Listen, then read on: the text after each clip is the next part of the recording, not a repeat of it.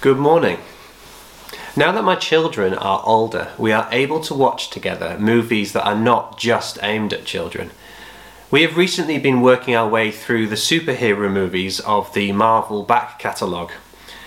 A common trope in the superhero movie genre is the idea of the origin story. It typically goes that a once ordinary person is exposed to some kind of extraordinary experience, which enhances their characteristics and strengths, such that they are now able to perform superhuman feats of bravery. This kind of backstory is often coupled with a renewed sense of vocation too, as the hero wrestles with the responsibilities associated with their new powers. The stories often involve an amount of personal sacrifice. Inevitably, the hero loses something in the exchange, but ultimately is successful in vanquishing some form of evil villain. It is tempting to see the beginning chapters of the Gospel according to Matthew and Luke as simply origin stories. They certainly tell the circumstances of Jesus' birth, which has clearly become a key question for the early Christians. Both Matthew and Luke, writing later than Mark, see it as important that the early Christians understood some key ideas about Jesus' origins, particularly the virgin birth as well as the location of Bethlehem, King David's town. These two facets of the nativity story would help them make sense of both Jesus' claims to sovereignty and to deity. These now familiar accounts of where Jesus came from and how he was born were important aspects of understanding the credentials of the man Jesus, the Messiah of God, who is also God himself, come to rescue all people from their sins and establish his renewed kingdom on earth. These details, whilst important, are not the whole story, however. This is because the Nativity is not a simple origin story. It also belongs to another subgenre of narrative, the reboot. A reboot is when a familiar story is retold, perhaps with a new central actor or updated with a different focus to an original version. Rather than seeing the Nativity as just Jesus' origin story, where God's light came into the world in the form of an infant, we should also see it as a kind of reboot, where his light re-enters the world, but this time in an unexpectedly remarkable form, and for an unexpectedly remarkable purpose. The Gospel of John approaches Jesus' origin story in this way. Rather than focus on the circumstances of Jesus' birth in Bethlehem at the beginning of his Gospel, John explains instead that the arrival of the Son of God in human form is actually a reboot of a much older story. John tells us that in the beginning was the Word, and the Word was with God, and the Word was God.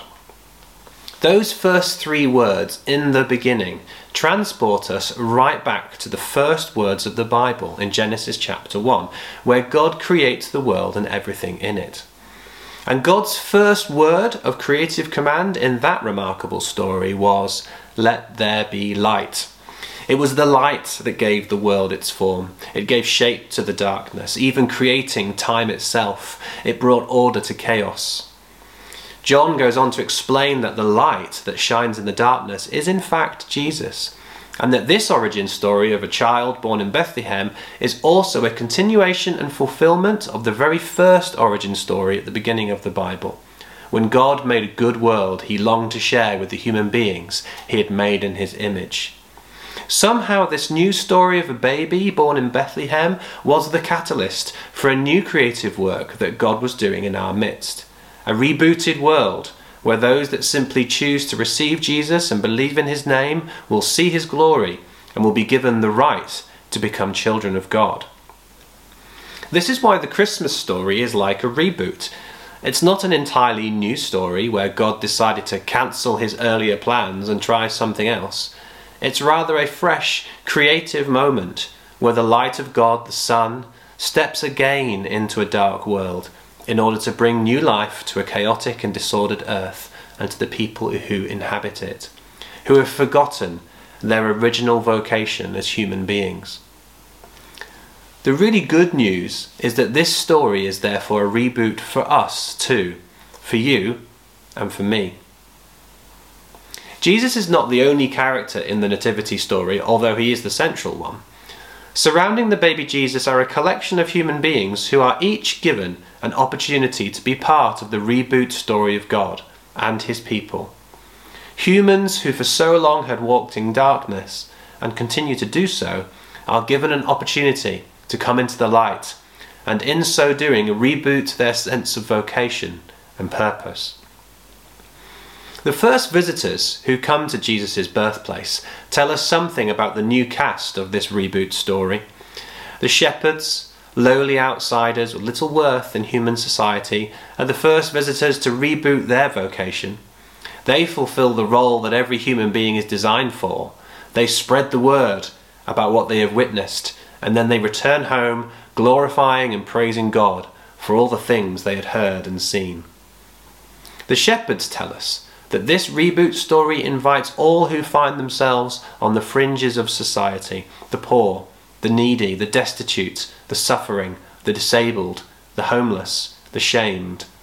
It is people such as these who are first invited into the kingdom, to reboot their human identities and to become witnesses and worshippers of the God of the universe. If you are someone who feels that they have lost their sense of purpose, or that you lack worth and status in today's society, then this Jesus is for you. So too the Magi are invited to reboot their stories.